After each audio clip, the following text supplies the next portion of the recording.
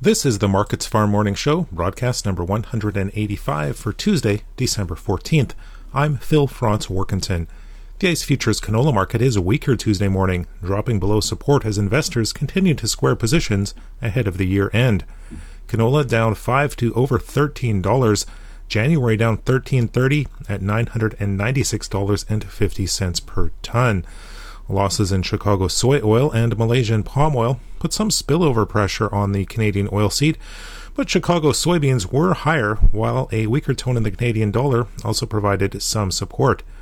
Tight supplies and the need to ration demand continued to underpin the market as well, although canola appears to be running into resistance from a chart standpoint, with ideas that the highs may be in for the time being. In the U.S., soybeans are higher, corn mixed with the bias higher, but wheat is mostly lower. Soybeans up 8 cents in the January contract at $12.52 per bushel, but soy oil down over a penny in the January contract at 52.2 cents per pound. Soybeans themselves had initially moved lower overnight, moving below the 50-day moving average, but some support was uncovered to the downside and values climbed back above that key level. While soy oil is weaker, soy meal is posting solid gains, and that's underpinning beans as well.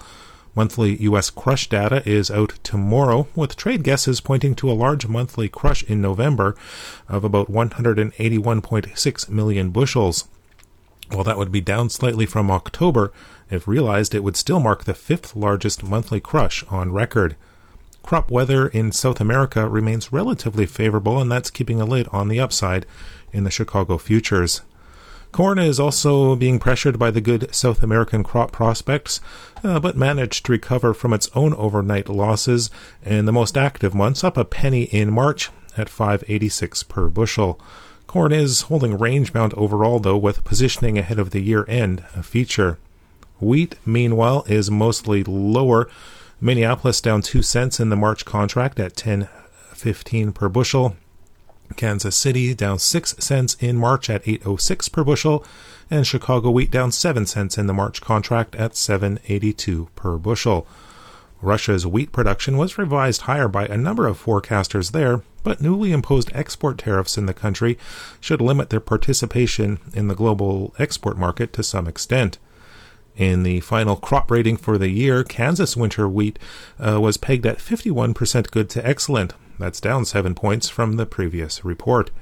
That's a look at the ICE futures and U.S. markets for Tuesday, December 14th. In Winnipeg for Markets Farm, I'm Phil Franz Workington.